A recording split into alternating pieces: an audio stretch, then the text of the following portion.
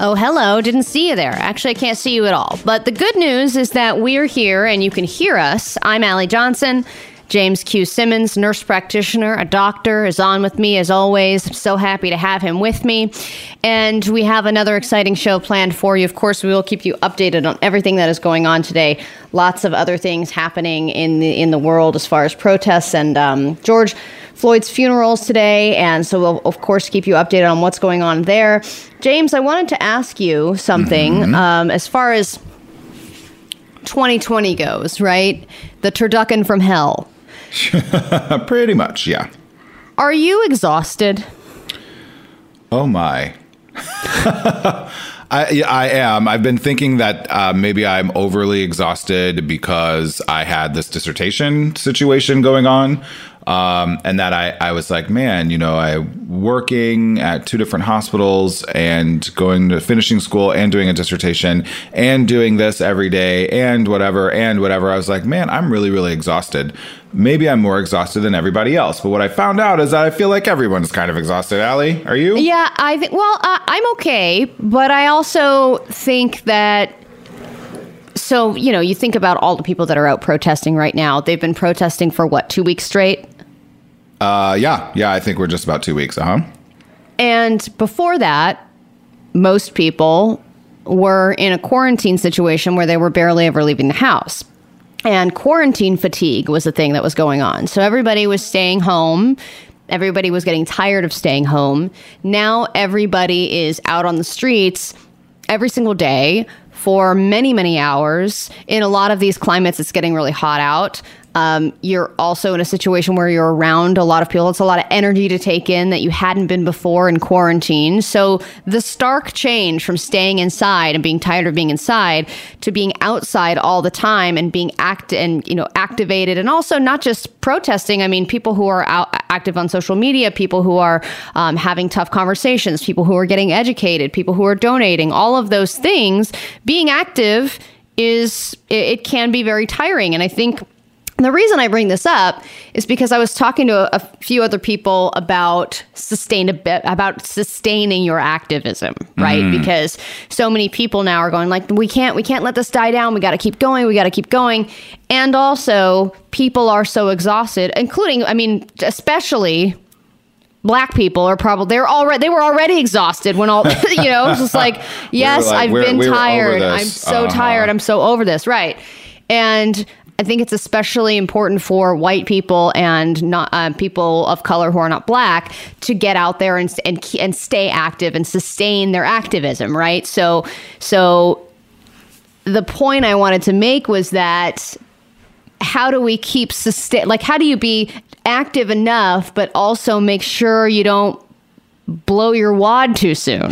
Like burn out just too for your own just so you make sure you don't burn out. Yep. Well, I think that there are, this is a pretty typical cycle. I mean, what's going on in the world is not typical at all. But this cycle of a lot of interest, a lot of focus, a lot of energy, and then that slowly, you know, dies out over time is fairly typical of movements and of just the way that like human beings interact and we operate in general. I think one of the ways to make it the most long going, I can't even talk yet this morning. Like you're good. You're good. Ongoing, long term. There we go. That was like Queet yesterday. Queet is my new favorite thing. I already ordered T-shirts. It's happening. If you missed it yesterday, I brought the words. I think I was trying to say comment and tweet, but what came out was Queet. Or quote tweet. Or quote and tweet. Yeah, but what came out was Queet. I think people have to take care of themselves. You have to take a day off. Like it's just like you can't work out 24/7 without rest. Or even when I did an interval workout this morning, and you can't go hard on the intervals if you don't rest in between. So you got to take some time to just like recenter, refocus, check in with your life, check in with your body and your spirit and your soul. Because it's not just physical energy too, but like your emotional and spiritual energy too can only take so much at a time. They need to be recharged and then you can get back out there. Yeah. And you're right. And I think also it's so important to just focus on what you are able to do and what you need. Because there's so much pressure right now to be doing literally everything you possibly can be doing at every second. and you feel bad even doing something else to take a little break. But it's so important to listen to yourself and take a break when you need to, because you want to be able to get back out there on Monday or maybe next month and be able to still have that voice be loud and proud. Mm-hmm. So it's about listening to yourself and not shaming yourself if you feel exhausted and you feel tired and you need that little moment of respite. And I think that's absolutely, you can't shame yourself whatsoever. Like, listen, if you need a prescription, if you need the doctor/nurse practitioner's orders, like, I'm telling you, you have to rest. Like, it's so critically important for everything that we do. There is a reason that our bodies require sleep, but not sleep is also a type of rest, but there are other types of rest as well. If anything, Chris and I have been watching the latest season of Queer Eye, which dropped on Friday. And so is it season 73? It's season 73 or maybe 5, I think, of Queer Eye. And if you need to take a break, but also still want to feel inspired and still feel like you're supporting something that is about helping people make positive, meaningful change, grab your 17 boxes of tissues, because you will need them, and watch Queer Eye or that show We're Here on HBO. Yeah, you were telling me about that. Mm-hmm. That is unbelievably phenomenal. They are like no lie changing people's lives and changing racist people's lives and people who have had family members who have committed suicide and like all these different things. So it's a break from reality, but also I feel like supporting those shows means that companies and entertainment outlets will start making more shows like that have impact on people rather than more of the Kardashians. Right. A fluffier way to change the world. Yeah, kind of. Yeah. I mean, and if you're taking a break, you might as well, Yeah, exactly. Well, speaking of taking a break, we have to. But throughout the show today, we're going to be giving you a little bit of a moment of laughter and joy because we're going to give you a little bit of nostalgia therapy throughout the show. You've been working hard, whether you're out in the streets, whether you're posting, donating. We're going to give you some nostalgia therapy. Things like this. You've got mail. Doesn't that make you just feel nice and fuzzy? So things like that all throughout the show. We'll be right back here on Drop the Subject. Drop the Subject, the new Channel Q.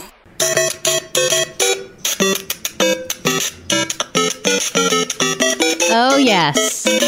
We're giving you a little bit of nostalgia therapy today throughout the show. Everyone is doing such a great job of speaking out, of showing up, of continuing to make the world a better place, trying to create real change in this crazy world we're living in. So, of course, it's important that we give you a little smile throughout the show today. We're going to give you some nostalgia therapy because all you have to do is play that You've Got Mail or play the Morrow Brothers theme, and you just automatically, you're like, Even if just for like a hot second, you're like, yes. Oh God, okay, yeah. Oh, that was good. Yeah, that was. So we really could good. use all those feelings that we can get, of course, while we still talk about things that are important.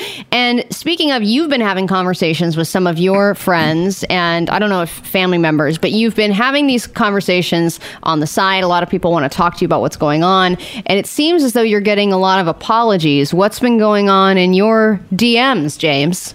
Well, some DMs, some like actual messages, like text messages from people that I know, and some phone calls. Quite a few more phone calls than I was anticipating. This whole thing ended up being a little bit more than I thought it was going to be. It kind of turned into more than that. And here's the thing. So I was feeling some kind of way. Just last week. I think we all were feeling some kind of a way last week, and. I've been pretty active and pretty social and pretty vocal on social media. And I was seeing a lot of people in my life who are white, but even woke to like kind of what's going on and knowing the conversations that we've had over the years and seeing a lot of silence. And so I knew this was controversial. I was all up in my feelings, but I posted this anyway and I've left it there. And I said, just changing your profile picture doesn't count. That was on Tuesday when everyone was changing their profile picture to black for Blackout Tuesday, which wasn't supposed to be for everybody anyway. It was for the music industry. It was just for the music industry. But I said, just changing your profile picture doesn't count. To my friends who have chosen to remain silent during this time, I see you. It hurts. More than I thought it would. But at least now I know the truth of where I stand with you as a black man. Oh boy. Yeah. Got a lot. I saw that and I was like, that. I was really happy that you put that up because I know a lot of people are feeling that way. And I hope that I know that some people, we talked yesterday about how this might be affecting friendships, but has it overall been a good experience for you? Like overall in terms of having conversations with your friends, or has it just been a total S-storm? Maybe a needed S-storm, but... No, 85% positive and good, which is great. I also posted this on Instagram where my sort of Instagram is much more about my public persona. My Facebook is much more of a personal thing to me. And it was good. And there were some apologies in there. Some people, there was often the apologies of, you're right, I've been quiet because I don't know what to do. I don't know what to say. And very interestingly, a good friend brought up a point. We talked for probably an hour and a half about this. He brought up a really good point about how he feels like so many people, when they post things on social media, are very disingenuous. And it's like kind of like your friend that you were mentioning the other day. And I'm sorry, I'm going to have to use this word. I apologize to all of the Jessicas out there, but it's like Jessica, who was like, in Sedona, and then she was at the beach, and then she was in the mountains, and then she's like, hashtag Black Lives Matter. Right. And then, hey, I'm in Lake Havasu. Totally scratching the surface only. Right. Well, and that doesn't seem real and legitimate. And so my friend was like, I don't want to post this stuff on social media because I don't want people to think that I'm like a Jessica, that I don't get it, that I'm not doing anything and whatever. I also needed a break because it's been so overwhelming for me emotionally. So I definitely see a lot of that. My argument back was like social media is, for whether we like it or not, kind of our primary means of communication these days. And so you can't say one thing and then do not do another. Now, what a lot of people have come forward with are, hey, James, you're right, I've been quiet on social media because this is what I've been working on in the background. Yeah, and I think that's a whole other part to this, is that just because someone's not posting online doesn't mean they're not doing the work in their own way. Sure. And I definitely appreciate that. And this wasn't meant specific. I didn't actually have that in my mind, that like, you're not saying something on social media, so therefore you're complicit in your silence. It was more like, I haven't heard from people. I haven't seen people reach out. I haven't whatever. We have text groups where I have friends who've like completely not mentioned anything that's going on in the last week. And I'm like, well, what do you mean? How are you not mentioning these things? So it was very interesting. I've had a lot of friends, a lot of people lovely people step forward and say, not only here's where I've donated, here's what I've done. Actually, here's pictures of me at the protest march the other day, but I didn't post them because I was called in sick to work. Like all of these other things. And I was like, okay. Like a lot of this makes a lot of sense. And so I only had one person who was sort of like, screw you, buddy. Like, you don't know what's going on in my life right now. I don't have time for all of this. And so that was sort of an interesting conversation about, well, I sometimes don't have time to be black too, but I can't change. I can't change. I sometimes don't have time to be arrested for no effing reason. For no reason. So but I guess I don't get to change that either. So you know what, like we just talked about in the last break, like life's really tough for everybody right now, but whatever, people have their own journey. And so I'm not here to judge, but it has created a lot of action and momentum in a positive direction. And I'm glad for that. Well, just quickly, average grade of all of the apologies that you've gotten from your friends. Oh, on the Drew Brees scale or on the Kyle Larson scale? Average overall apology scale. B for sure. Solid Bs all around. Yeah. All right. When we come back, we're going to give you some information on how Channel Q is celebrating Pride. Drop the subject. The new Channel Q. Kids come get around. See what just skipped in the town. So skip it. To run, to jump, to hop. Skip it. Skipping and a screaming and a bop. But the very best thing of all, there's a counter on this ball. So try to beat your Skip, what was that lyric? It was like a skippity shoo bop shop. Skippity boop bop bop bop beep bop bop. As I watch this commercial on YouTube, I'm realizing that only white girls skipped apparently in the 90s. Really? There were no black girls skipping in the 90s? There were no people of color at all in this commercial. So therefore apparently no people of color skipped it whatsoever. But I know I was doing double dutch. That was actually one of the very first times where I knew that I was different than the other boys. Because you knew how to do, because you were double dutching with the girls? Like 7 or 8 years old, all I wanted to do was, I wanted to go play basketball as well, but I really just wanted to double dutch with the girls, and I got made fun of relentlessly for it. And I was like, but I like it. Yeah, I definitely had the feeling of wanting to do girl things and boy things growing up. And it was kind of confusing where you're like, I want to go play basketball, but I also want to skip it. Or I also want to do, like I wanted to play with Barbies, but I also wanted to play with G.I. Joes. And it is, I mean, we're doing nostalgia therapy throughout the show just to give people a little smile. But also when you look at these old commercials, you do realize how, apparently in the 90s, every commercial was all white people, always. Little white kids who were always happy. Yeah. Yeah, and getting Crossfire and getting Power Wheels and getting all that stuff. So, And fast forward to 2020, where in a Rasmussen poll, I think 67% of people, Rasmussen being much more conservative leaning, believe that blacks are treated unfairly by police and that police discrimination is a bigger issue than inner city crime have jumped to new highs. What was the number, James? 67%. So 33% of people in that poll were like, no, I don't think.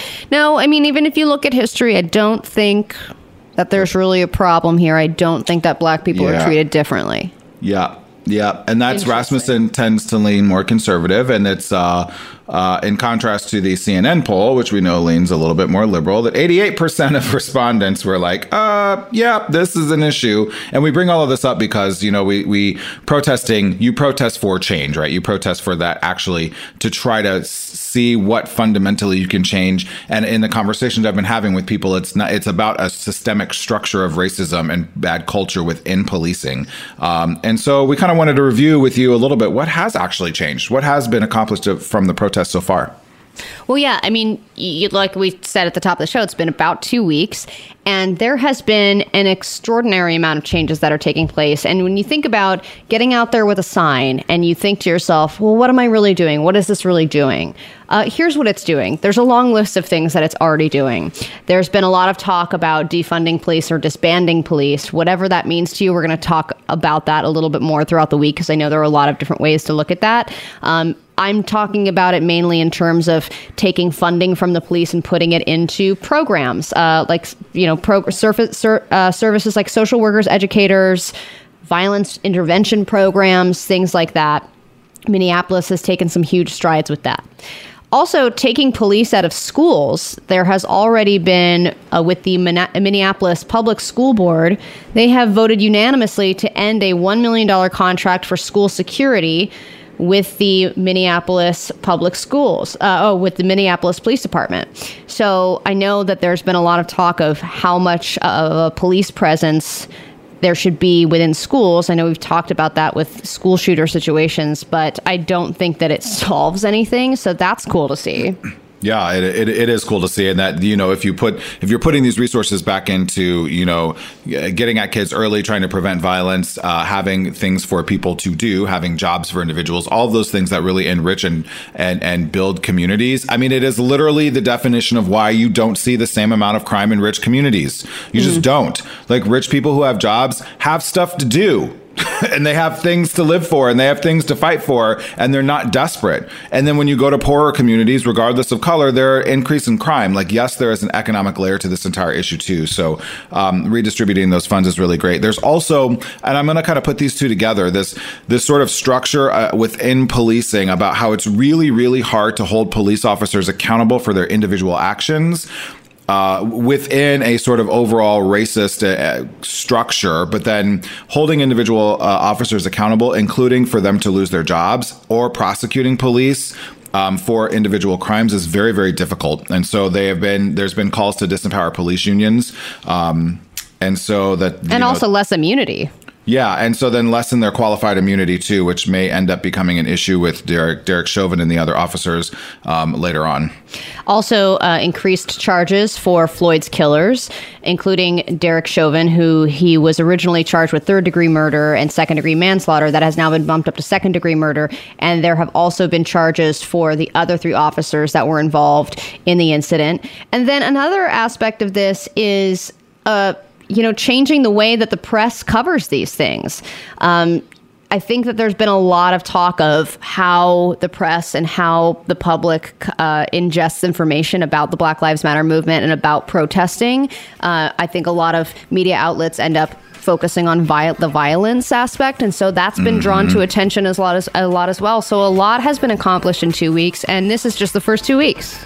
It is just the first 2 weeks. And I think that, like we talked about early on in the show, as long as we find a sustainable energy to keep this going, we will start to see more change. Drop the subject. The new Channel Q. Drop the subject with Allie and James. Hey, how are you celebrating Pride this year? Of course, it's going to probably look a little different than it did last year or the year before. Less floats, maybe the same amount of clothing. Well, here's how Channel Q is celebrating, and we'd love for you to join us.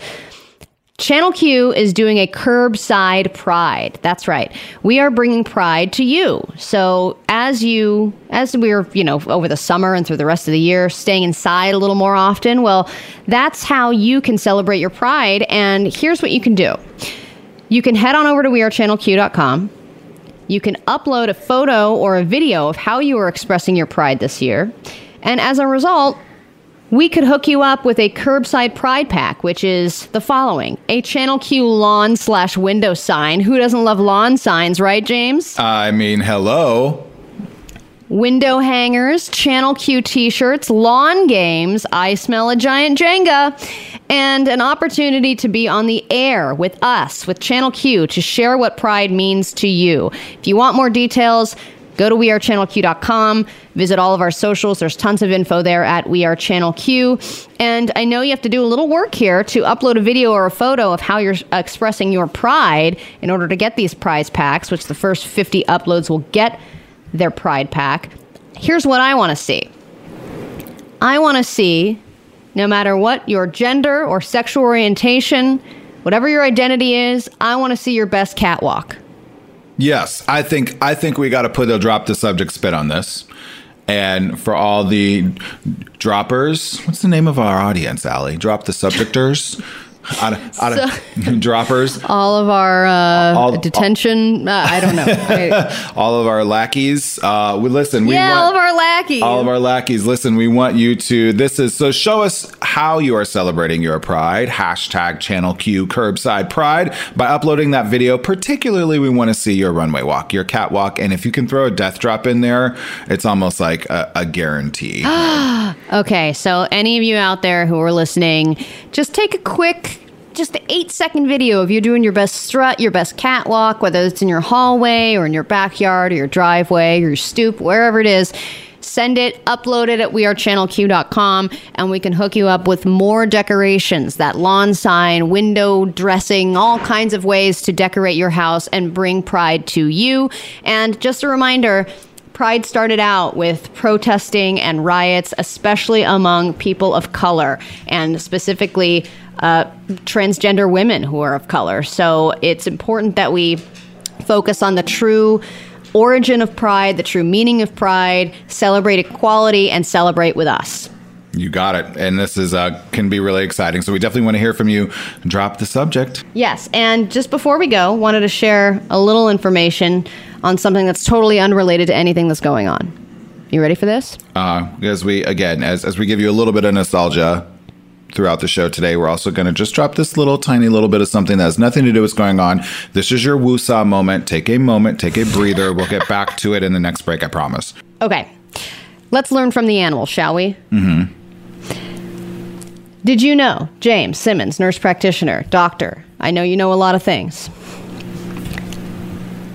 Zoos have not had people buying tickets and attending for quite some time. And as a result, zoos around the world are seeing a huge baby boom because apparently when no one's watching, animals love to get down. I'm sure they do, because it's not like the animals have Netflix to watch. No. So they're like, listen, we can't Netflix and chill. We just chill.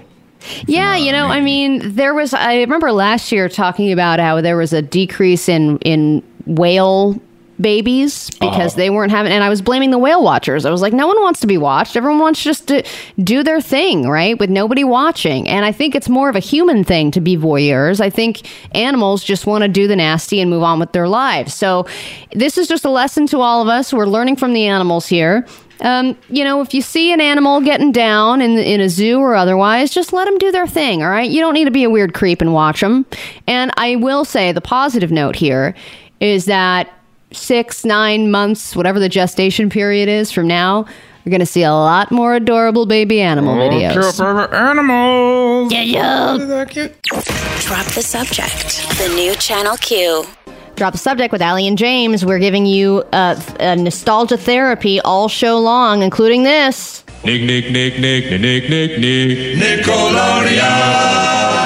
Good stuff. And we are going to need that nostalgia therapy, something that just kind of brightens your day a little bit, because we're about to talk about coronavirus, COVID-19 with Dr. James Simmons. Tell us what the hell is going on. Lay it on us. Well, all right. So interestingly, the World Health Organization made some comments yesterday during a press conference. A representative of the World Health Organization made some comments yesterday that really, really, really threw some people off and made a bunch of headlines. So Maria Van Kerkhove, Dr. Maria Van Kerkhove, the head of WHO's Emerging Diseases and Zoonosis unit. So how... Zoonosis? Yeah, it's so like in diseases that begin in animals that transfer to humans. And which we think that what this is. She made some comments about how asymptomatic people, so people without symptoms, who are positive for COVID-19, passing this on to other individuals is very rare. So all of a sudden, everyone was like, wait a minute. You've locked us all down for 3 months because you're saying that even asymptomatic people can spread this thing. Everyone needs to act like they have the virus. But now that's not the case. Like, what are you talking about? Yeah, so, I have lots of questions. Right, exactly. Well, I will explain. She was responding to a question at a press conference in a very, very subtle, nuanced sort of way. Long story short, there's still so much we don't know about this virus, right? It's June. It probably started in November. There's a little bit of evidence that this may have been going on in Wuhan even earlier, but it's just too early to tell. This thing has not even been around for 9 months. Like, there's just so much about this that we don't know, okay? So I always have to qualify that. And that this information is going to continue to change. Just because it changes doesn't mean we had it wrong. It also doesn't mean we had it right before, but the information is changing. That being said, what they're finding out is there are lots of individuals who don't have symptoms and then never develop symptoms, may not ever have had a really high viral load, but they still had it. They were still positive. There are some people who don't have symptoms, then develop symptoms and get sick from COVID-19. When those individuals do not have symptoms, they may have a very, very high viral load and thus be able to spread COVID-19 very easily. So both groups of people are asymptomatic. One group remains that way, never gets sick from it, never developed a really high load of coronavirus inside of their bodies. The other group did not have symptoms, has a very high load of the virus, went on to get symptoms, to get sick from it. Those individuals could be super spreaders when they don't have symptoms. And what she was saying is that other arm of people who never have symptoms, never get sick, didn't even know they have it, them spreading it is probably very rare. So you're saying that there are two different types of asymptomatic when it comes to coronavirus. And is this with many other viruses? Is this common, or is this specific to coronavirus? Yeah, no, this happens in lots of illnesses, right? So think about when you get a cold. Let's say you start not feeling well on a Friday. Well, Tuesday or Wednesday, you might have had that cold virus. And then on Wednesday and Thursday, your load of that virus would have developed a lot in your body, but you still might have felt okay. But you were sick, even though you felt great. That Wednesday, Thursday probably were when you were most contagious. So you went to work, you went to the grocery store, you went to whatever. That's how we all get the cold every year, or get a cold, right? Because you're shaking hands and kissing babies before you realize that you're sick, right? Right. So then on Friday, you're like, oh, I don't feel good, right? That couple of days where you were asymptomatic without symptoms, you still had a high viral load. You were still passing it to a lot of people. What she's saying is we're seeing the same thing in COVID-19, but there are some people who get it, never know they had it, never know they develop symptoms, go on to never get sick. Those people probably are not spreading this. It's the other folks who don't even know they have it. And the incubation period for COVID-19 is longer, right? So that I made an example of Wednesday and Thursday. In COVID-19, that period could be a week or so. So there might be 7 days where you're building up a big load of virus inside of you, but you feel great. You feel fine. Okay. Now my question for you is that super spreader group, the group that doesn't have symptoms right away, but is spreading it, and then you go on to have symptoms and then recover. After you've recovered, are you still able to spread it? Once you've recovered from this, no. Like typically you don't have enough intact virus to continue to spread this. This is why we've talked about for back in March and April and May, whatever, about how people need to quarantine themselves for a certain amount of time. But then once you've been without symptoms for about 7 to 10 days, you're fine to go back out into public because you don't have a lot of intact virus inside of you anymore. You might have antibodies, but you don't have intact virus causing an active infection, so you cannot get people sick from it. So it's not the same as an STD, where even if you're not showing symptoms of, say, herpes or something like that, you can still transmit it. It's not the same with COVID-19? No, not the same. Not the same. I see. Yep. I see. Okay. It's just like a cold, if you will, in that when you get over a cold and then you feel better, 3 days after you feel better from a cold, you're not giving that cold to anybody else, right? Because you don't have it anymore. Okay. Well, thank you, because I feel like there are still so many questions, and like you always say, James, there's so much that we still don't know, but it's important to figure out, when you're making decisions on who to go out with and who to see, friends, family, all that stuff. And you have that, if you're asymptomatic, it doesn't matter. I could be around anybody and still get it. So that is helpful information. When we come back, there are big changes happening to Looney Tunes. The nostalgia continues after this. Drop the subject. The new Channel Q.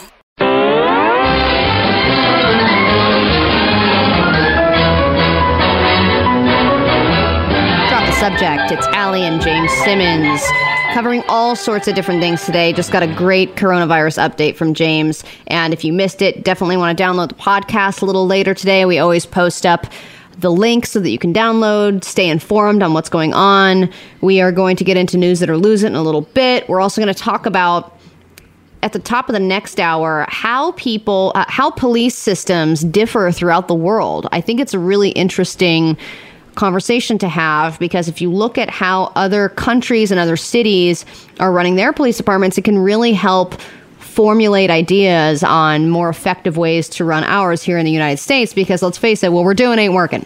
For just the Tip Tuesday, we're also going to talk about how to apologize correctly, because believe it or not, I think we need a lesson. And we're doing nostalgia therapy all show long because, everyone's so active right now. Everyone was quarantined, it was a very exhausting process to be at home and to figure out this new way of life. Then you immediately go out in the streets, you're protesting, you're donating, you're doing all this stuff to be activated. So we give you this nostalgia therapy throughout the show just to bring a little smile to your face and to bring a smile to ours. Something that always brought a smile to my face was Looney Tunes. I grew up on it. I have so many of the episodes memorized, and so I was interested to learn. There's been a new update with how Looney Tunes are going to proceed moving forward. They are getting rid of guns. Specifically, Elmer Fudd and Yosemite Sam will not have any more guns. They are saying it's that they are going to still have some, quote, cartoony violence, because that's kind of been grandfathered in, but there will be no mentions and no appearances of guns anymore, specifically with those characters. And I don't know how you feel about this, James, because you're a fan of Looney Tunes as well, but and I'm usually not about violence. I'm a very non-violent person. I'm a little sad that this is going away. I'm really conflicted on this one, I think, and that might sound sort of silly to some people listening, but what I'm trying to do is put on like 10-year-old James and put 10-year-old James in my brain. And was I able to distinguish between the gun that Yosemite Sam carried around and, what's his bucket trying to drop an anvil on the Roadrunner?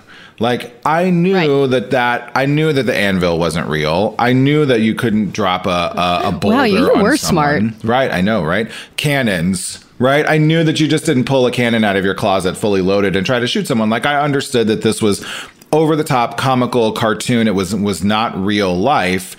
And I think I knew that, I think by the time I was 10 or 12, I had seen, tons of guns by then, both like in the city and hunting. And I mean, I knew that Yosemite Sam had a gun, but I guess I just didn't equate like, yes, I know he's trying to shoot people, but you can't do that in real life. I knew that at 10. Right. Well, my thing is that, and I totally get the point that you're making, when you bring up anvils and cannons, I mean, getting rid of guns, in terms of the range of things that, say, Wile E. Coyote used to try and kill the Roadrunner, gun was like the tamest thing that he used. I mean, explosive slingshots, the anvils, the like mousetrap type explosive chain that would eventually go, of course, always back on Wile E. Coyote's head. But an anvil dropping onto part of a cliff, which then fell onto a bomb. Like, it's just, there are so many other things that are so much more dangerous than the gun. Well, and maybe the issue here is that the basis of lots of these cartoons was death, right? I guess, is that appropriate? Like, someone's trying to end the life of someone else, right? Like, they're constantly chasing bugs. They're like, I'm gonna kill you, rabbit, and eat you. Like, kill the wabbit. It's the thrill of the chase. Kill the wabbit. That is what Looney Tunes thrived on. And it was like, Bugs Bunny is literally, there are scenes with him being cooked alive in a bowl. Right. I mean, there are so many situations where it could have ended very badly for Bugs Bunny. Of course, he always was triumphant in the end. But so you're telling me that moments like this are no longer going to be a thing moving forward. This kind of makes me sad. Wabbit season! Wabbit season! Duck season! Fire! Rabbit season, duck season, I think, is the second best Bugs and Daffy ever. I just want to point out that he does not die. His beak goes behind his body, and then he moves it back around. If you think about it, literally, this duck just got shot in the face, and then he does it again. This time you start it. Whatever you say. Wabbit. Duck, fire! But you're right. This is only second to Kill the Wabbit. Kill the Wabbit. Is that your number one? Bugs the Beautician, where he's telling the monster, the big orange monster, now put your patties in the water. Yeah. Best episode ever. I was like, Bugs is a big old girl, isn't she? I was like, all right, I'm going to be like Bugs. Bugs was forever wearing heels and dresses and stuff. I think Bugs was the first non-binary character we had on TV. I agree. I think that Bugs would have been a great character on RuPaul's Drag Race. So say goodbye. Well, we have to take a break, but when we come back, we're going to get into other stuff, News It or Lose It. But let's say goodbye to this classic joke as well. Fortunately, I keep my feathers numbered for just such an emergency. Drop the Subject. The new Channel Q.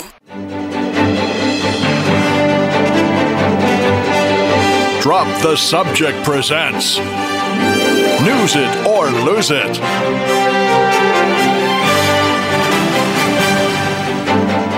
Whether it's Wabbit season or duck season, what we do know is that News It or Lose It is about to begin. James, you have a way to news or lose the following stories?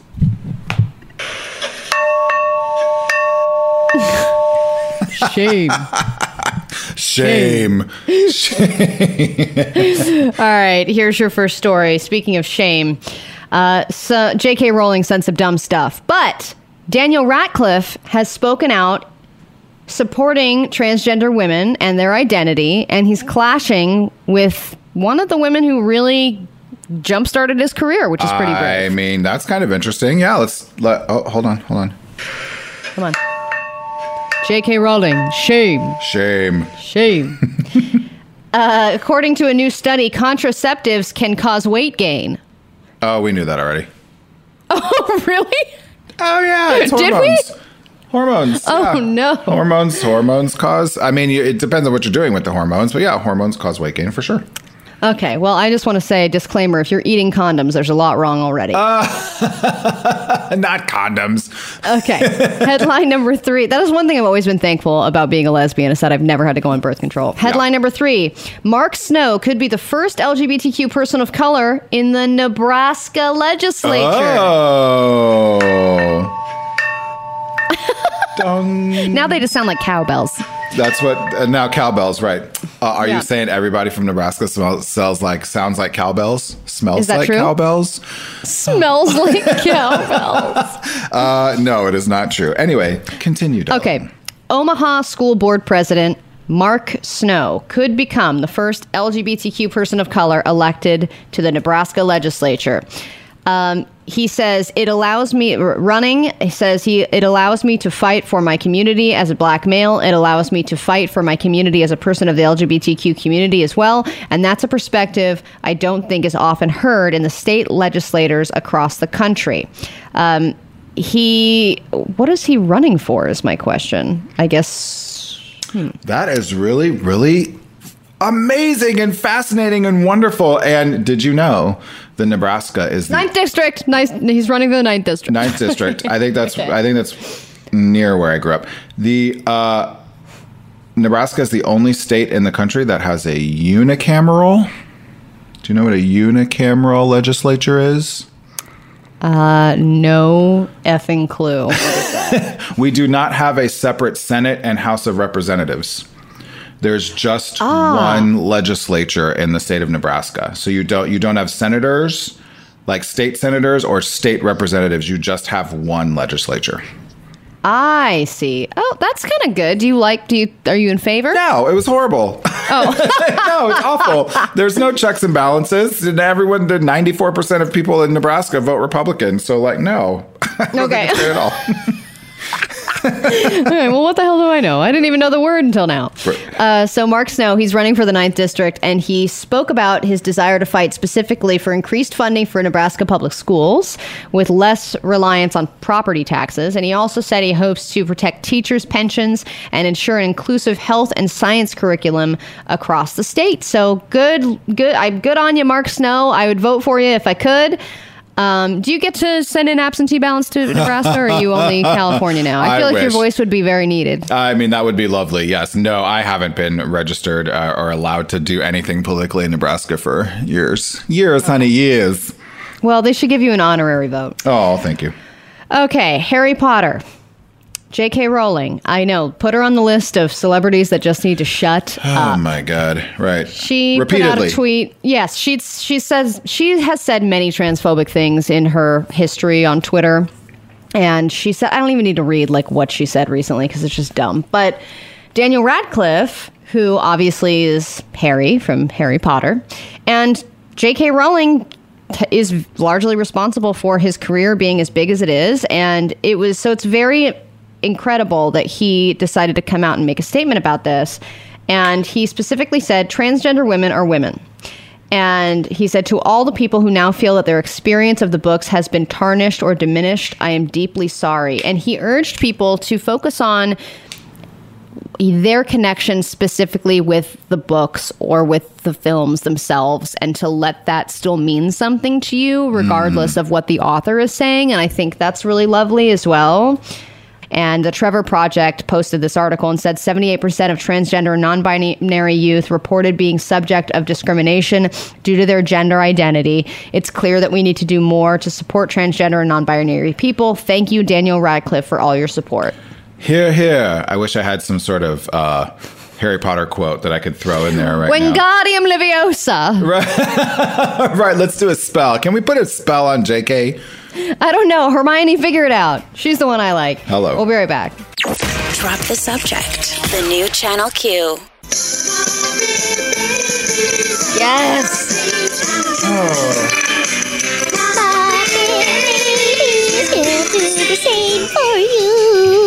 I mean, I hope this nostalgia therapy is helping all of you listening, because it is really helping me. Isn't it? Always a lovely, wonderful, very peaceful, happy place for me on Saturday mornings when I got my chores done. And I would wake up early on purpose to get my chores done, and I'd eat like 7 Tupperware bowls of cereal. Because, you know, what's your favorite? 700 pounds.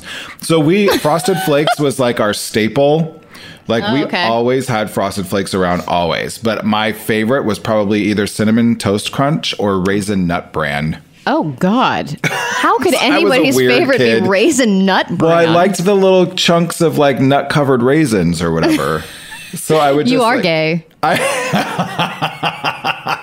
I would tear that cereal up, go do my chores, and then sit down and watch Muppet Babies, and it was a glorious, glorious time. So in all of this time of intense emotions and protesting and realizing the racist structure that we've been sort of policed by for a very long time and trying to make that significant change, we do hope that this mini nostalgia helps everyone's emotions and spirit a little bit.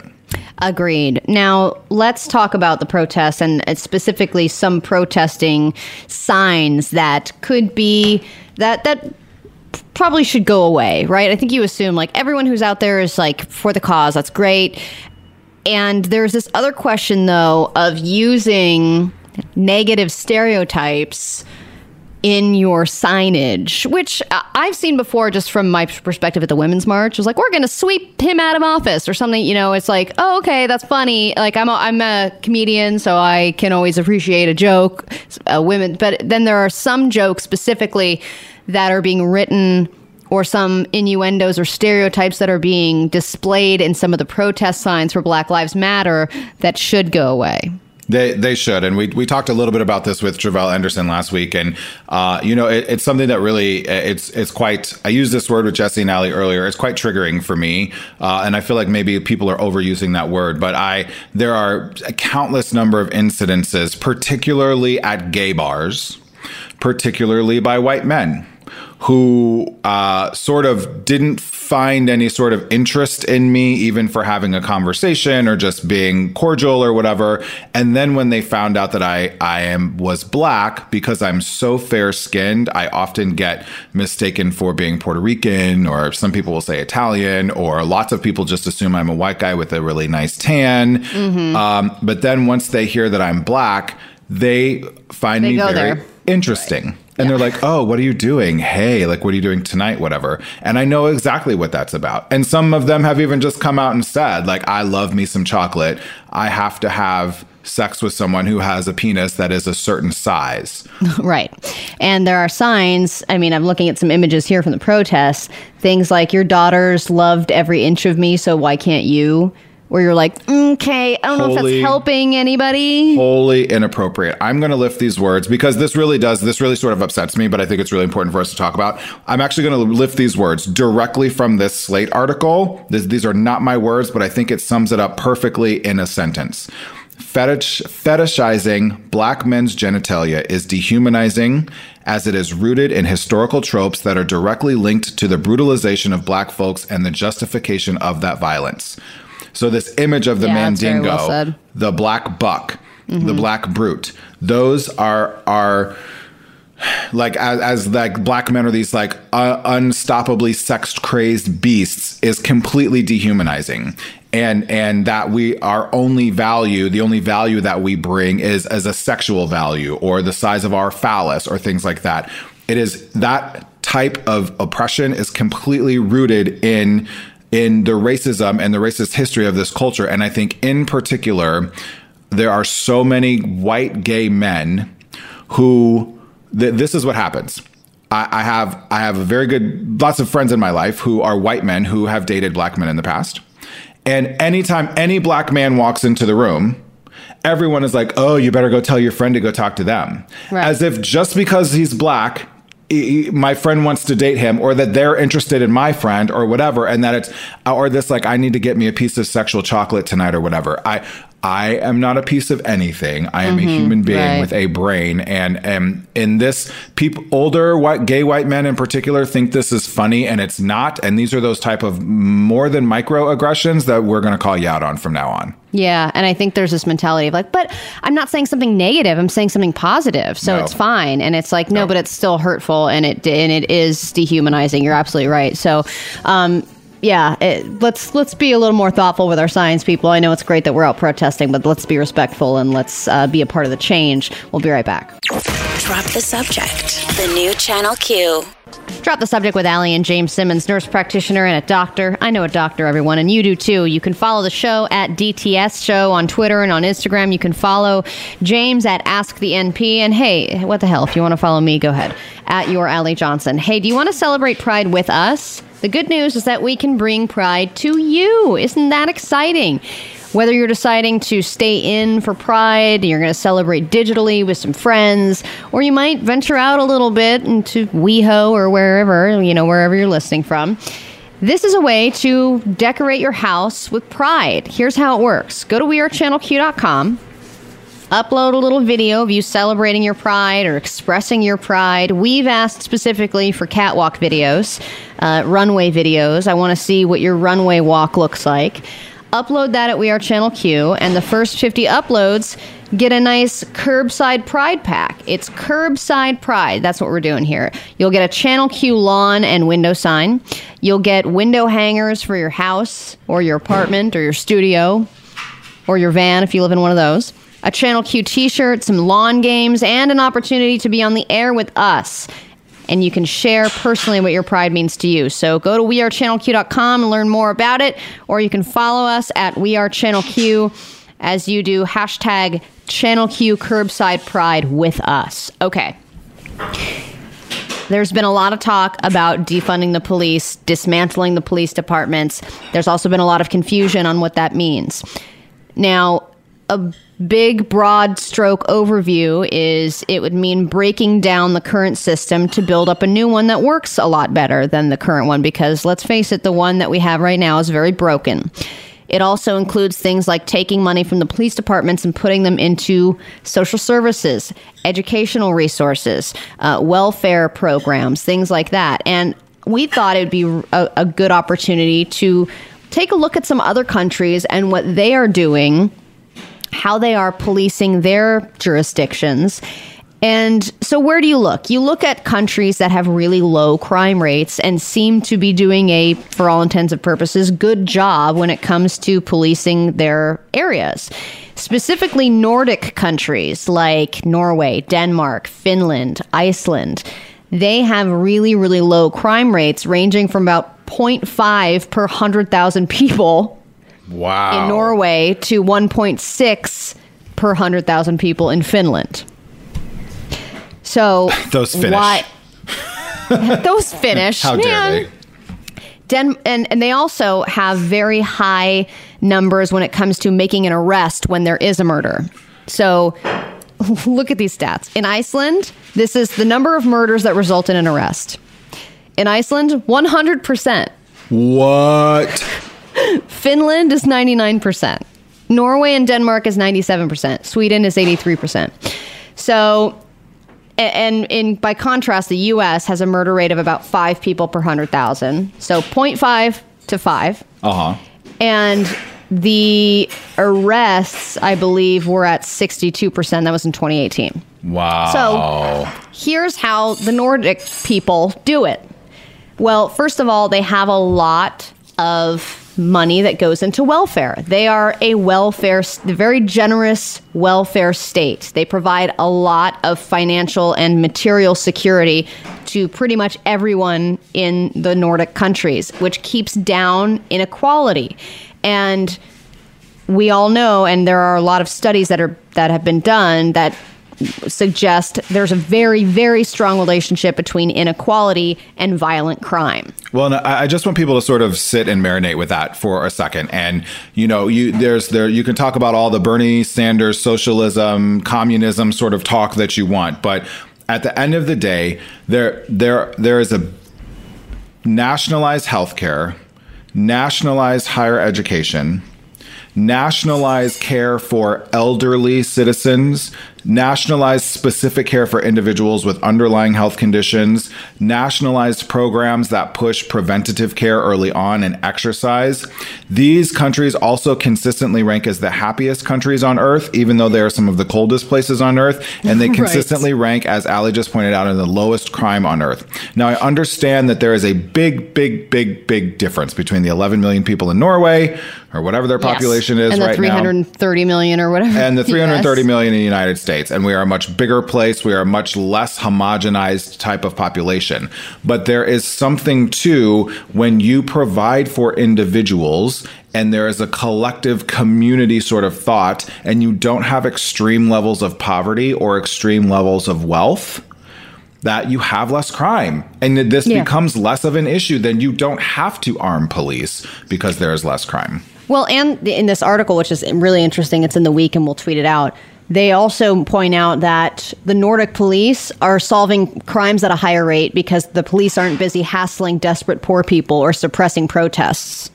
Right. Or arresting people for like marijuana charges. Right. Like, exactly. Like all this dumb crap that's still going on right now, where in some states where you can, you know, you're carrying less than a dime bag, that's that's enough to put you in jail. Like they're actually solving crimes like murders.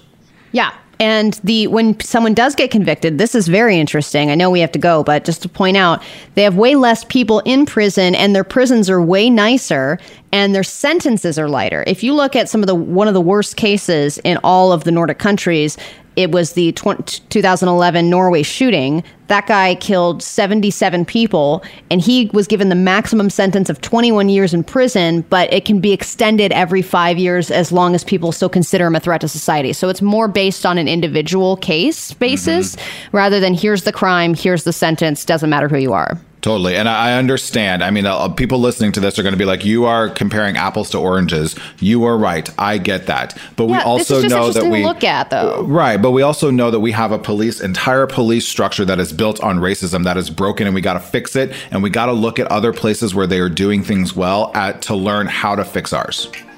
Drop the Subject. The new Channel Q.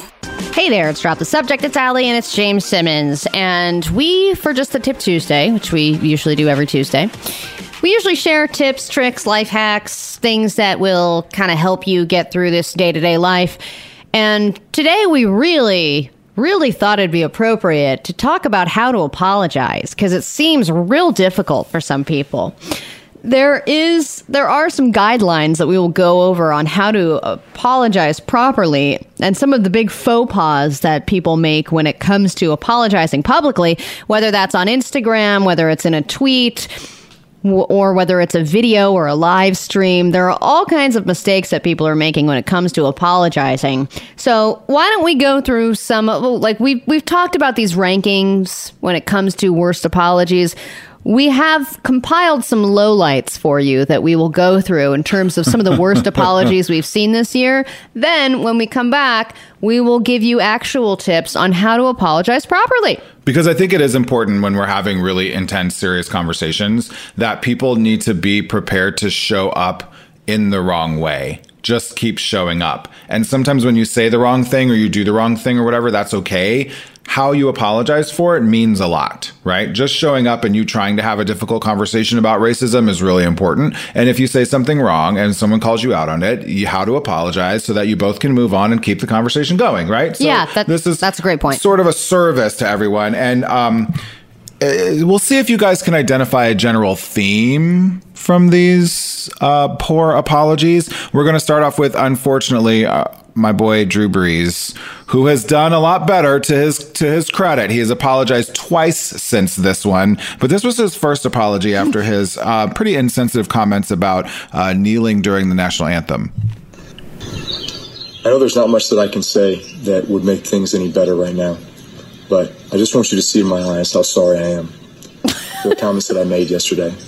I know that it hurt many people, especially friends, teammates, former teammates, loved ones, people that I care and okay, blah blah blah blah blah. He gets on. So first of all, you're looking in his eyes, and they're not sincere. They're also. I think that's where he went wrong at first. Was like, why don't you look into my eyes and see how sorry I am? I think that's when everyone jumped off the boat. Everyone was like, no, dude, shut up with your eyes. Right. And he goes on in his apology, and I think one of the biggest things that he did a mistake there, and it's not in the audio, but he goes on in his apology to talk about how he knows that he's a leader in the Black community, and he can be part of the solution.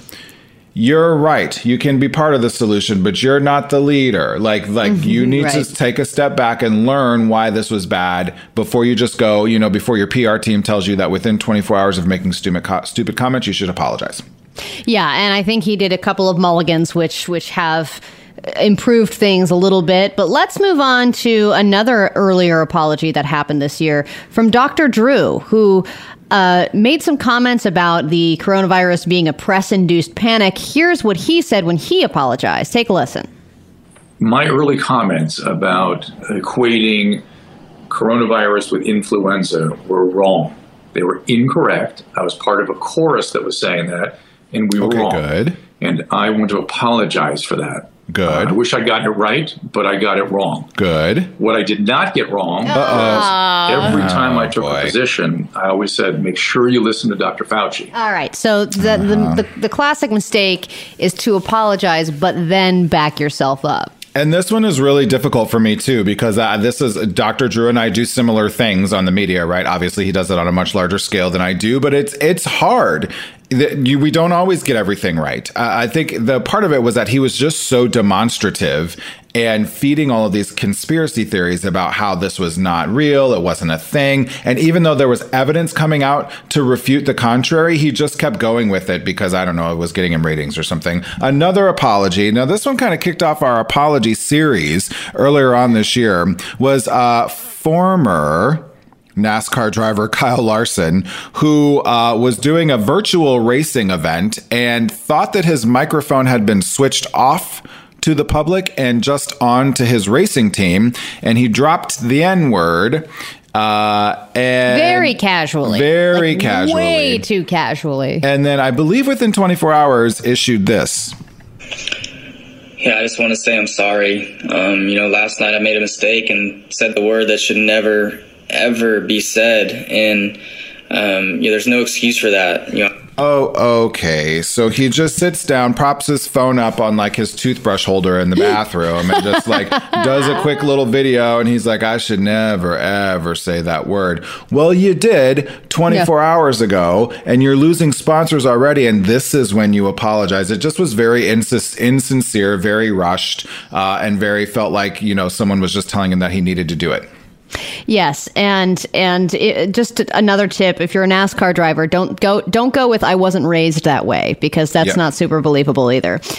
We have Dr. Oz as well, but right now at the top of the list of worst apologies of the year is Hannah Brown, who was singing a song drunk in her house, used the N-word, and then this was all on live stream, and then someone informed her that she used the N-word and that people were not happy about it. This was her reaction. I did. I'm so sorry. That wasn't you. That was,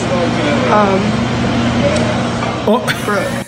That was okay. So the worst apology award right now is with Hannah Brown, who just was told she used the N-word and then said, I did. I'm so sorry. And then her friend proceeded to blame their friend Brooke. So when we come back, we're going to talk about how to actually apologize because we need a learning lesson here for Just the Tip Tuesday. We'll be right back.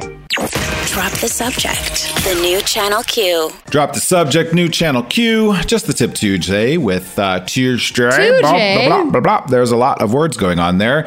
Continuation of Just the Tip Tuesday with James Q. Simmons and your Allie Johnson. And we were reviewing really, really bad apologies beforehand because we know we're all having a lot of tough conversations right now and the world is kind of a tough place. And so sometimes we're going to say or do things that we maybe need to apologize for. And so how do you do that apology in the correct way? Drew Brees, Kyle Larson, Hannah Brown, Dr. Phil, Dr. Oz, Dr. Drew. That's sad. All very bad apologies. But so now we wanted to take the chance to let's talk about what makes a good apology. How do you apologize in the right way? Well, it's kind of funny because the first thing is just to say sorry and not say, but I'm not saying, I realize that people saw my comments as insensitive. For that, I apologize. Just say, I'm sorry. That was wrong. I'm sorry. And I know we left the old apologies earlier, Allie, but this is the worst example of that, I think. This I'm sorry, but I'm sorry you misinterpreted what I said. I've realized my comments on risks around opening schools have confused and upset people, which was never my intention. I misspoke. This morning. I mean, that was it. Right. Not an I'm sorry. You misinterpreted. I realized my words had a negative effect. And that wasn't my intention. That's not an apology. Because you misinterpreted them. Right. No, that's not an apology as well. Also, owning the mistake, right? It is you say, I'm sorry, and you own and that you are taking responsibility for your actions, not apologizing that other people misinterpreted what you said. Right? Yes, because you're putting that on the other person. That's where you're going wrong, is you're not keeping it with yourself and making a mistake. You're putting it on another person. It's their fault for interpreting what you said badly. Yes, I do also think, too, this one is really big and has actually helped us a lot in our relationship as we have learned and grown. You know, one of the things, an early piece of advice I got that I thought was really great about relationships is that, true love is knowing how to fight. How to fight fair. Right. Yeah, how to fight right. How to fight right. And, one of the things that we do is describe what happened. Because sometimes if you're apologizing and then you describe what you think you're apologizing for, it's actually not what the other person wants you to apologize for. Right. And it can change the entire dynamic of a disagreement, of a discussion. And so if you say, I'm sorry, I did this thing, and then describe the thing that you did, oftentimes what's really interesting is that that's not even what the person's mad about. So then they get to tell you what was wrong, and then you're like, oh, okay. Then now then it opens up a different kind of conversation. Yeah.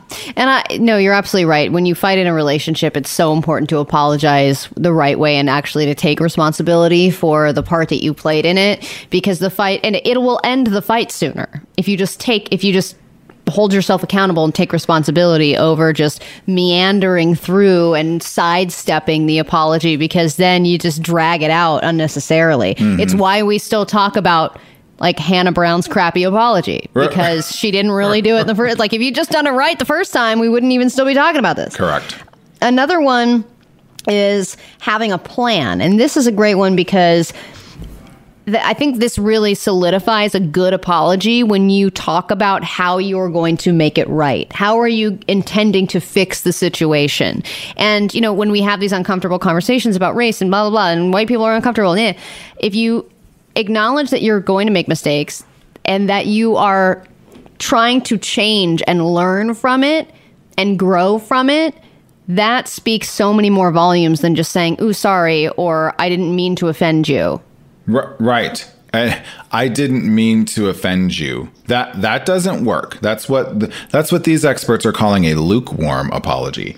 It's not that's C territory. Right. I understand that your intentions might have been some other way, but you're still not acknowledging that the thing that you said was not good. So you have to admit that you were wrong. And that is okay. I have hella more respect for you if you're like, whoa, I didn't realize that me putting up this sign mentioning the size of black men's phalluses because I thought it was funny was actually counterproductive to the movement. I'm sorry. I'm going to tear down that sign. I'm going to read up about this on this article that you recommended for me. Right? Yes. There's your plan. You described what happened. You admitted you were wrong. And I think, Allie, this last point is really sometimes the hardest for people is asking for forgiveness.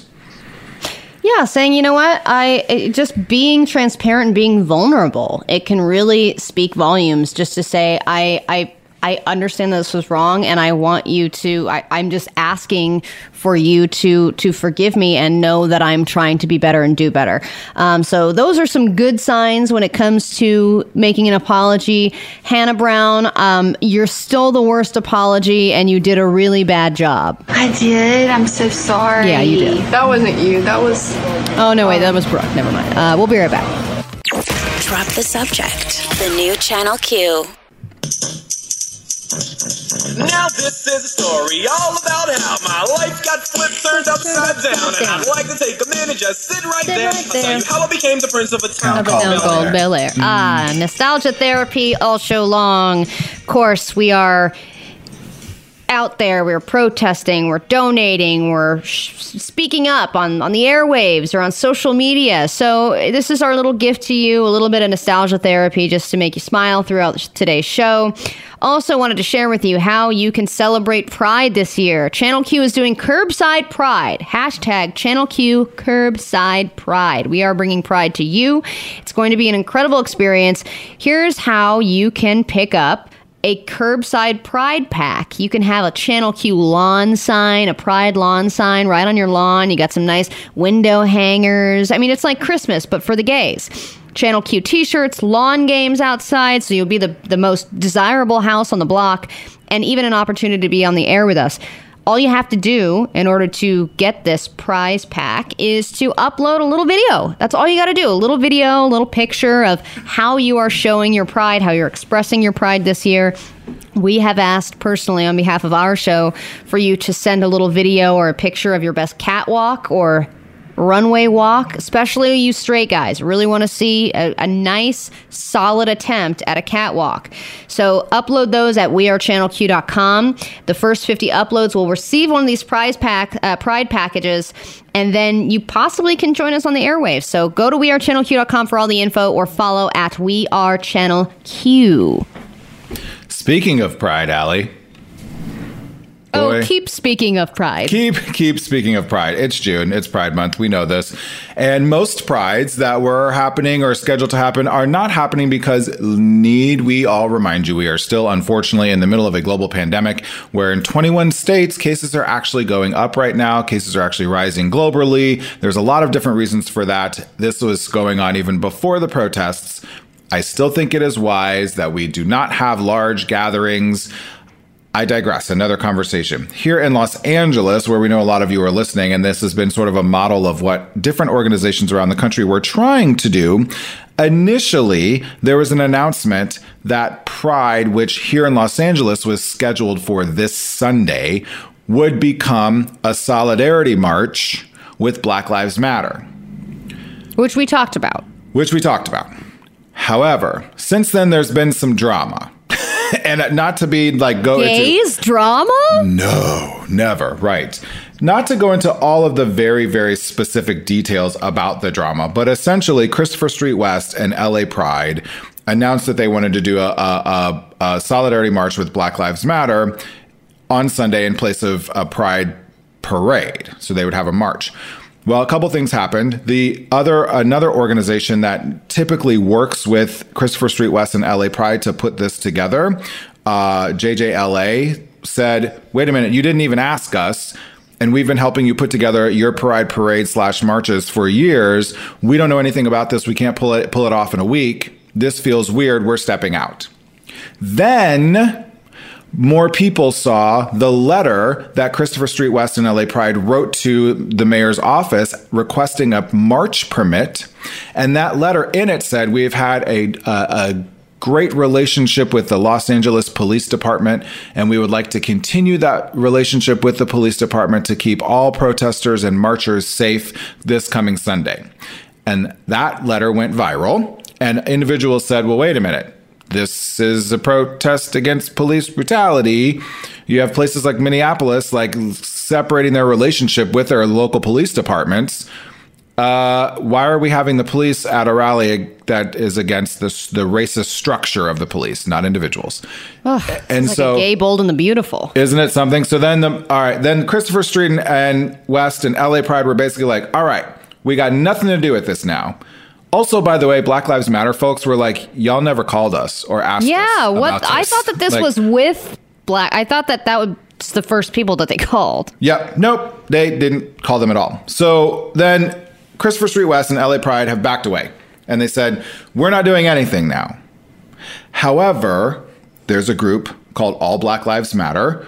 They are, or that's the name of this protest march. Now there is now supposed to be just a Black Lives Matter protest. March from Hollywood to WeHo. You got it. So that's coming up, but it is not Pride. The Pride organizers have nothing to do with it. They just say that they support it now, but they have completely stepped away because they were getting a lot of flack that this felt opportunistic. Then they were working with the police. Then it wasn't going to be well organized. And then it was like lots of drama.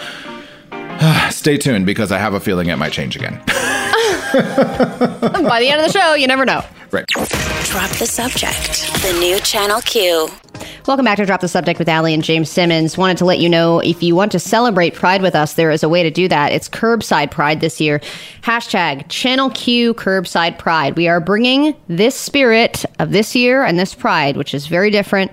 It is especially about the roots of Pride and its origin story, which was started by people of color who were protesting and rioting and speaking up for change and what they believed in and justice for all. So if you would like to celebrate with us, we'd love to celebrate with you. All you have to do is head over to wearechannelq.com.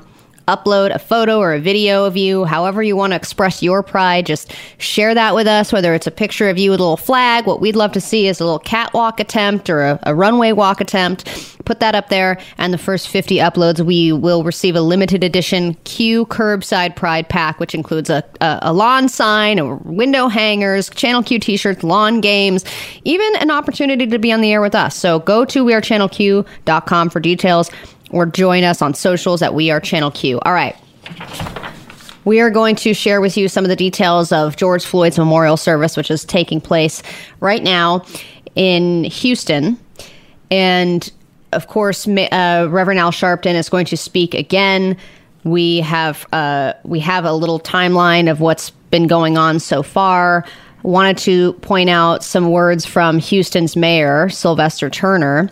He has announced that June 9th will now officially be known as George Perry Floyd Jr. Day in Houston, and he has promised extensive police reform in the city.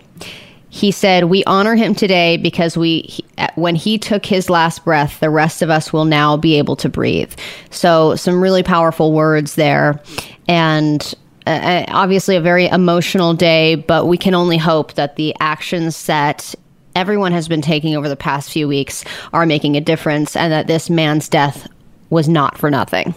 It's really pretty phenomenal. And actually, the mayor goes on to say something that I think sums up kind of what we were trying to talk about a little bit earlier. This might make it really sort of clear for people. He said, when we invest in communities that have been underserved and underinvested in, then you don't have to spend as much on policing. That's sort of just he made it very simple. Right. You're like, oh, yeah. And this is what I was explaining to a friend as well on one of those apology conversations, well, not quite apology, but a kind of conversation about all of this, that defund and dismantle should also include refunding and remantling, right? There's a whole other discussion around that. But so it's really nice that the mayor has kind of addressed this for George Floyd as well. There are also one of Cyril White, George Floyd's friend and former fellow basketball player, announced 3 acres of land has been secured in Houston for a George Floyd Memorial Sports Center. That's amazing. Oh, a sports center? Yay. That's great. Yeah. And they also said that Floyd's family will receive presidential letters from Barack Obama and Bill Clinton and U.S. Rep. Sheila Jackson Lee. That was said as well. And it's just so interesting that you have to point out who will be writing and sending presidential letters. It's not the current president. It's just right. That much. And it's even, you have someone who technically holds no political office right now also, who delivered a pre-recorded video message from former Vice President Joe Biden, who, he said, "We will never feel the same again. Unlike most, you must grieve in public. It's a burden that is now your purpose to change the world for the better in the name of George Floyd." Yes, Joe Biden made a 5-minute video, which has aired at the funeral service today. He also addressed the family directly. Here's what he said. To George's children and grandchild, I know you miss your dad and your granddad. Little Gianna, as I said to you when I saw you yesterday, you're so brave. Daddy's looking down. He's so proud of you. I know you miss that bear hug that only he could give. The pure joy riding on his shoulders so you could touch the sky. The countless hours he spent playing any game you wanted because your smile, your laugh, your love is the only thing that mattered at the moment. I know you have a lot of questions, honey. No child should have to ask questions that too many black children have had to ask for generations. Why? Why's Daddy gone? So, I mean, this is a 5-minute video, very impactful, obviously. I know we think of Uncle Joe as kind of being this hapless old guy sometimes, but I think that he said some really important words, and, you know, you can hear the audience clapping in there as well, echoing and, giving supports for some of the things that he's saying, which is nice to see. Yeah. Al Green, Representative Al Green, by the way, Representative Sheila Jackson Lee, Mayor Sylvester Turner, as we previously mentioned, are there. Also, Jamie Foxx and Channing Tatum. If you had said Channing Tatum was going to be there, I would have been like, what? And which is what I'm saying now. Okay, cool. I mean, both of them is... are they from the area? Do they live there? What's J.J. Watt is there. When that would make sense. J.J. Watt, former NFL Defensive Player of the Year. He's originally from Wisconsin, but he's plays for the Houston Texans and has been done a lot for the community in Houston and spoke up early in a C- kind of way, but I think has gotten a little bit better about it. So, but I know he's a really important figure in Houston, so it's nice that he's there too. I don't know why Channing Tatum is there. I'm not. Jamie Foxx has been pretty out. The movie Just Mercy sort of launched Jamie Foxx into. He always had a voice around things political, but really took things to a whole nother level for Jamie Foxx with that movie, with Just Mercy, which makes everybody's lists of movies you should watch if you want to start having conversations about the injustices, particularly in the criminal justice system against and particularly specifically against black men. So that's that movie. So I'm guessing that's sort of Jamie Foxx's connection. I don't know of a personal one, but I still don't know why Channing Tatum is there. Hopefully he's there for a good reason and there to maybe use his voice and his platform for something good. So anyway, that's what's going on. And it's nice to see some good things coming out of it. The George Floyd Jr. Day and the Sports Center, all of that is really great stuff. So we'll keep you updated on anything else that's going on. We'll be right back with more Drop the Subject. Drop the Subject. The new Channel Q. What are you gonna pick? Hot Pockets. The hot meal in a pocket. Hot Pocket. Hot Pocket. Try The hot meal in a pocket. The hot meal in a pocket. See, I don't recall there being like verses to that. Right. But as we have been pulling up these nostalgia clips for you to give your mind and body and spirit just a little bit of a break today, we've been watching these videos. And I mean, some of these jingles and cartoon songs and whatever, like full on 3 and 4 verses. They're like 4 minutes long. You're like, how is the Hot Pocket song 3 minutes long? Like, what the heck? Right. But that's when jingles was a bigger art form. I think we've really lost the joy of the jingle in the year 2020, and I want to bring it back. And there are not a lot of mascots anymore. Like the Fruit Loop toucan thing, I feel like they don't do any more of those. There was I was looking through some of these 90s commercials, there was like a full-on Crest guy who was made of Crest toothpaste who played guitar and wore sunglasses, and he was like, I'm the Crest guy. And you're like, whoa, what are you? And they're just not doing that anymore. No, because I think everyone's moved on. I'm not ready to move on, Jay. Your cartoon toothpaste tube is not going to be able to sell me on Crest anymore. Like, And not that an Instagram influencer selling Crest is any better, but yeah, that's sad. It's like someone doing the Crest challenge. Right. Yeah. Oh, Lord. It's new advertising. All right. These challenges. Let's talk about some of the challenges we are facing in our society right now as far as getting back out there with COVID-19. What are you going to be able to do? When are you going to be able to do it? Well, New York Times asked 511 epidemiologists. I mean, I think this staff might be overworked. That is a lot of epidemiologists to talk to. Right. They had to interview each one of them individually for hours. So they had to ask them when they predicted you could do certain everyday things, like seeing a doctor in person for a non-urgent thing, riding on a subway, hugging your friend, traveling on an airplane. So they asked 511 of these epidemiologists. Right? Epidemiologist, yep.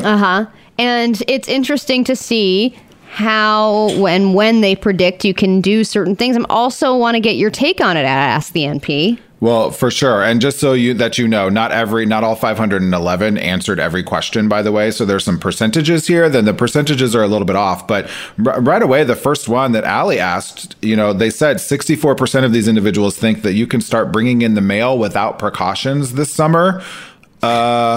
Which I didn't think that I couldn't do. Yeah, I, through this whole process, have been bringing in mail without precautions. This goes back to that whole thing about, yes, evidence of the virus shows up on different surfaces for a very long time, but it's not fully intact. And you need large amounts of fully intact virus to create an infection, generally, we think. And we think about the amounts. We know for a fact that you need an intact virus to cause infection, but it's little nuanced things about all of this and about illness in general that still has people like microwaving their mail, which you do not need to do. I feel like that's a really 90s thing to do, microwaving your mail. Seeing a doctor for a non-urgent appointment, they say 60 of them said that you could do that this summer. 29 said 3 to 12 months. 11 said a year plus. And then there's one epidemiologist who said you can never do that again. Yeah, well, I don't believe that guy. But this vacationing overnight within driving distance, I think that's something that I think a lot of people are going to be doing this year, this summer especially. Very much so. And 56% of these epidemiologists say that, you can start to do that this summer. 26% said 3 to 12 months, 18% said a year, and then less than 1%. That one guy was like, no, never. No, you can't do it. The one that I think is sad, though, Allie, attend a small dinner party. These are the things that that a lot of people start to do. And we're sort of starting to say, okay, is this your COVID-19 pod of people that you are just kind of around or whatever? But 46% of these individuals are saying that it's still going to be 3 to 12 months from now before attending a small dinner party will start to be safe. Yeah. And the one right below that is baffling to me as well, because hiking or picnicking outdoors with friends, there was a lot of split on that, but 41%, which was the majority, said that you have to wait 3 to 12 months for that, which I feel like that people are already doing. I've already kind of done that when it comes to just sitting outside in a picnic setting, like maintaining your social distance. Yeah, I think this is there again. There's a lot of nuance that goes onto this. These are also epidemiologists, so literally their job. Most of them, they all have at least master's degrees. I'm sure most of them are doctorally prepared. So they've literally spent their career studying the data about large-scale infectious diseases. So I will say that these individuals probably have something of a skewed perception of this. But there's some really interesting ones here. Work in a shared office. 54% say it's going to be 3 to 12 months. There's 1% that say we'll never do that again. 1% also say we'll never ride a subway or bus again. What is these people doing? I mean, it's pretty interesting. And even if you go to attending a wedding or a funeral. Yeah, that's a year plus. A year plus. 42% of these epidemiologists say it will be more than a year before you can do that. And hugs. Hugs, 42% said a year plus to do that. Shaking hands as well. Those 6% said never again with the handshakes, which I can kind of get down with. News it or Lose It is coming up next. Drop the Subject. The new Channel Q.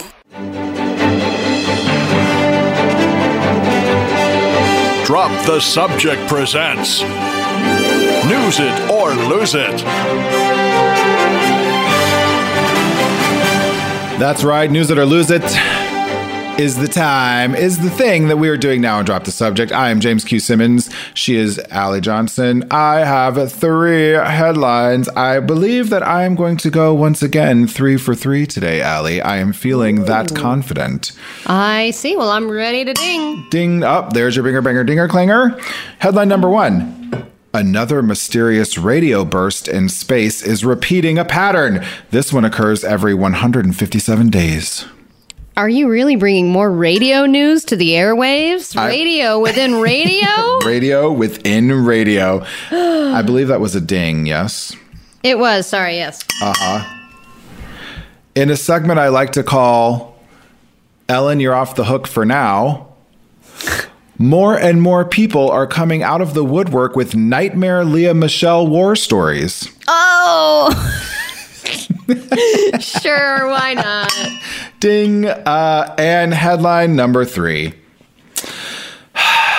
Bonnie Pointer, founding member of the Pointer Sisters, has died at age 69. Ding, ding, ding. Oh, you know what?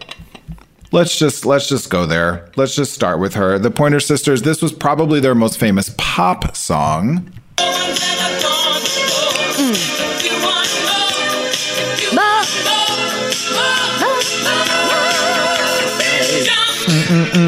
Oh, my love, jumping. Funny story about that song. So, music I grew up with, that kind of thing. And I used to play this song as my alarm clock song, as my wake-up song every single... This is a great wake-up song. Isn't it a great song? When I was a freshman in college, and my poor little, cis, straight, white roommate from small town Illinois had to listen to that song every morning, and I'm a snoozer.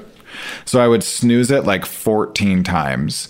So I would always start over, and of course, the beginning of that song is ingrained in your brain. And even now to this day, he has gone on to become one of my best friends, and he is one of the most wonderful human beings on earth. And to this day, we still joke about the trauma we both have around that song a little bit. Well, it's like when you get into your car and it starts playing the first song in your alphabet of your music.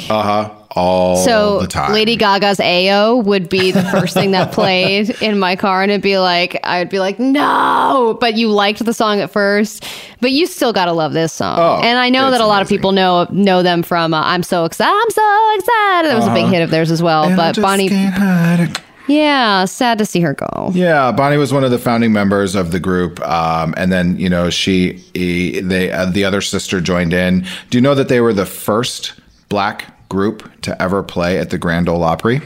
Really? Yeah, there's your little... they also won a Grammy for a country song in, I believe it was 1978 or 79, somewhere in there. They won a Grammy for a country song. So they actually did a lot of country, some gospel, and then, of course, pop music as well. I didn't realize they did country. Yeah, isn't that pretty fantastic? So the Pointer Sisters actually had a really incredible influence on a lot of people's music, and we are very, very sad to hear that Bonnie, who died of cardiac arrest here in Los Angeles yesterday. Oh, bummer. I know. And then... R.I.P. R.I.P. Yes, for sure. You did a lot of work, my dear. Rest in peace. Listen, there's more mysterious radio bursts going on in space, Allie. This is kind of turning into a thing, and I feel like the aliens are trying to communicate with us more than ever now with the state of the world. I feel like if I were an alien, I would be... I've been meaning to reach out, but I just now's not a great time for me. I feel like aliens should just continue to keep their distance. Right. Aliens are it's not really a good time for me. Yeah, sorry. Yeah. So these FRBs, fast radio bursts, are these millisecond long bursts of radio waves that in space, and I don't know, Drop the Subject listeners, you remember us talking about these just a few, I think a couple weeks ago. And yeah. They were coming shorter and shorter increments for those that they've heard. Well, now they've detected a different FRB, fast radio burst pattern, coming from a different part of space. And this one repeats every 157 days. Jeez, that is a lot of ghosting. You get a text every 157 days. Yeah, man. Jeez. Well, because the other one was... every 16.35 days, but it would last for 4 days. And it's a whole thing. Anyway, scientists don't actually really know what's behind What the hell these, they are. Yeah. what they are. It could be a black hole, a dense neutron star. I think the aliens are trying to tell us something. I digress. Very, very interesting. And finally, certainly not least, it looks like Lea Michele of Glee fame and Broadway is sort of slowly replacing Ellen as more and more people are coming out talking about how much of a nightmare it has been to work with her. So Glee co-star Samantha Ware, Amber Riley, and Alex Newell kind of put her on blast last week for her treatment of them on the set of Glee, including saying things like she made it a living hell, told everyone that if she had the opportunity to S in her wig, she would. Things like that. That's such a weird thing to say. And you got to wonder if she's crapping in everybody's wig, threatening to crap in everybody's wig, or if it was just her. Yeah, like what was that all about? Very famous drag queen Willem, who was on Glee, said Michelle treated him subhuman, which ultimately was what prompted him to quit the show. No! Yeah, so there's lots and lots of other stories. People are saying she was a nightmare to work with on Broadway. She was terrifying. She made castmates cry every day. She would bring cupcakes to the set and people would not eat them because she made them. My God! She also... They thought she was poisoning them? Seriously. Well, she could go into the category of horrible apologies, too, because she wrote, among other things, but the responses I received to what I posted have made me also focus specifically on how my own behavior towards fellow cast members was perceived by them. No, stop it. Oh, Lea, I guess. Anyway, I leave you with this.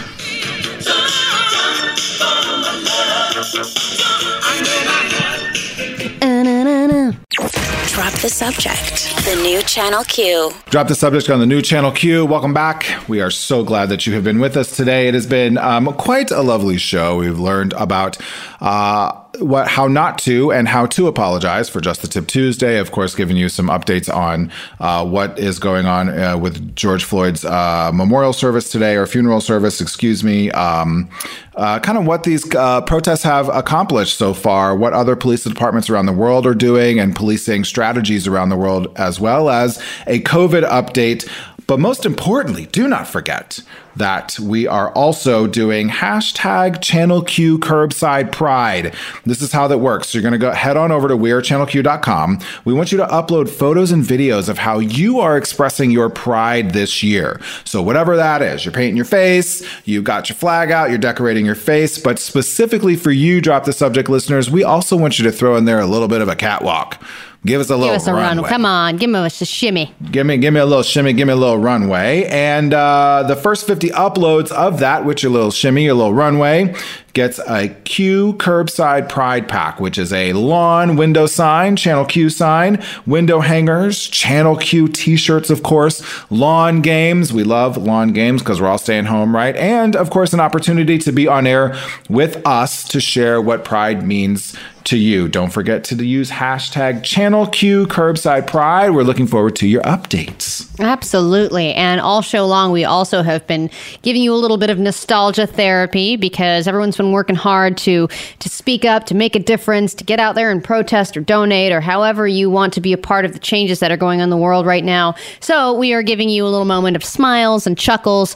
We've heard a lot. We've heard the Muppet Babies soundtrack. You've Got Mail, the AIM greeting. I mean, all kinds of the Mario Brothers. And this is the perfect transition into our social media segment.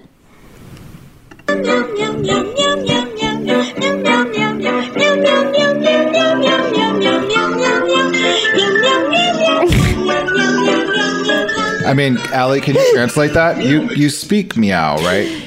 This is actually a very political message, James. Oh, is it? Yeah. This is actually, the cat is a flat earther. It's very hurtful. She had a lot to say, huh? You know what's I never was able to hear the breath in the middle of that. Like I was this. I was like, meow, meow, meow, meow. I was like, oh my God. The reason we're closing it with this one is because posted a picture of producer Jesse's new kittums. He got a little baby kitten, and he said that her name's Ophelia, but I think we're just going to go ahead and railroad that and make it our own thing. So I pitched new names for this little kitten, the newest member of the show. And I nominated the name Queet, which actually got a lot of support, including from Jason Carter, who we speak to every Friday. He said, sure, Queet works. Somebody else said, definitely Queet, word of the year. But some other names got proposed, including Mochi, because cats grow into icy little squish puffs, which makes sense. Oh, cute. Very good. Yes. But another front runner, I would say almost unanimous support on this comment thread is Karen. Karen is crying. Karen threw up in the bed. It's your turn to clean it up. Karen is running around outside aimlessly. Please lock the back door so she doesn't get out. All of that stuff is going to be pretty great when you name a kitten Karen. So, Jesse, I know you can't speak up right now, but nod of the head. Karen's fine, right? Yeah, he's shaking his head. He's shaking his head no, but that's okay. He doesn't get to decide. No, he does not. You do. And you can keep commenting on what you think is the best name at DTS Show on Twitter and on Instagram. Please let us know your thoughts. Always interact with us. You can call us as well at 323-86-DADDY. That is our daddy line. You can always leave a voicemail for us. Hey, we'll play it on the air. Why not? We'll see you tomorrow. We have no time for happy endings. Meow, meow, meow mix was the happy ending. We'll see you tomorrow. On the next, drop the subject. On the next show, we'll address some of the recent rumors in the White House with our latest edition of Closet Watch. Who's in there? Wait, is that Lindsey Graham? Oh, come on out, little guy. Come on. Come here. Come here. Come on out. Come on. Come on. Come here, buddy. You want this ball? Oh, wow, he sure does. Oh. Drop the subject. 10 a.m. to 2 p.m. Pacific, 1 to 4 Eastern on Channel Q.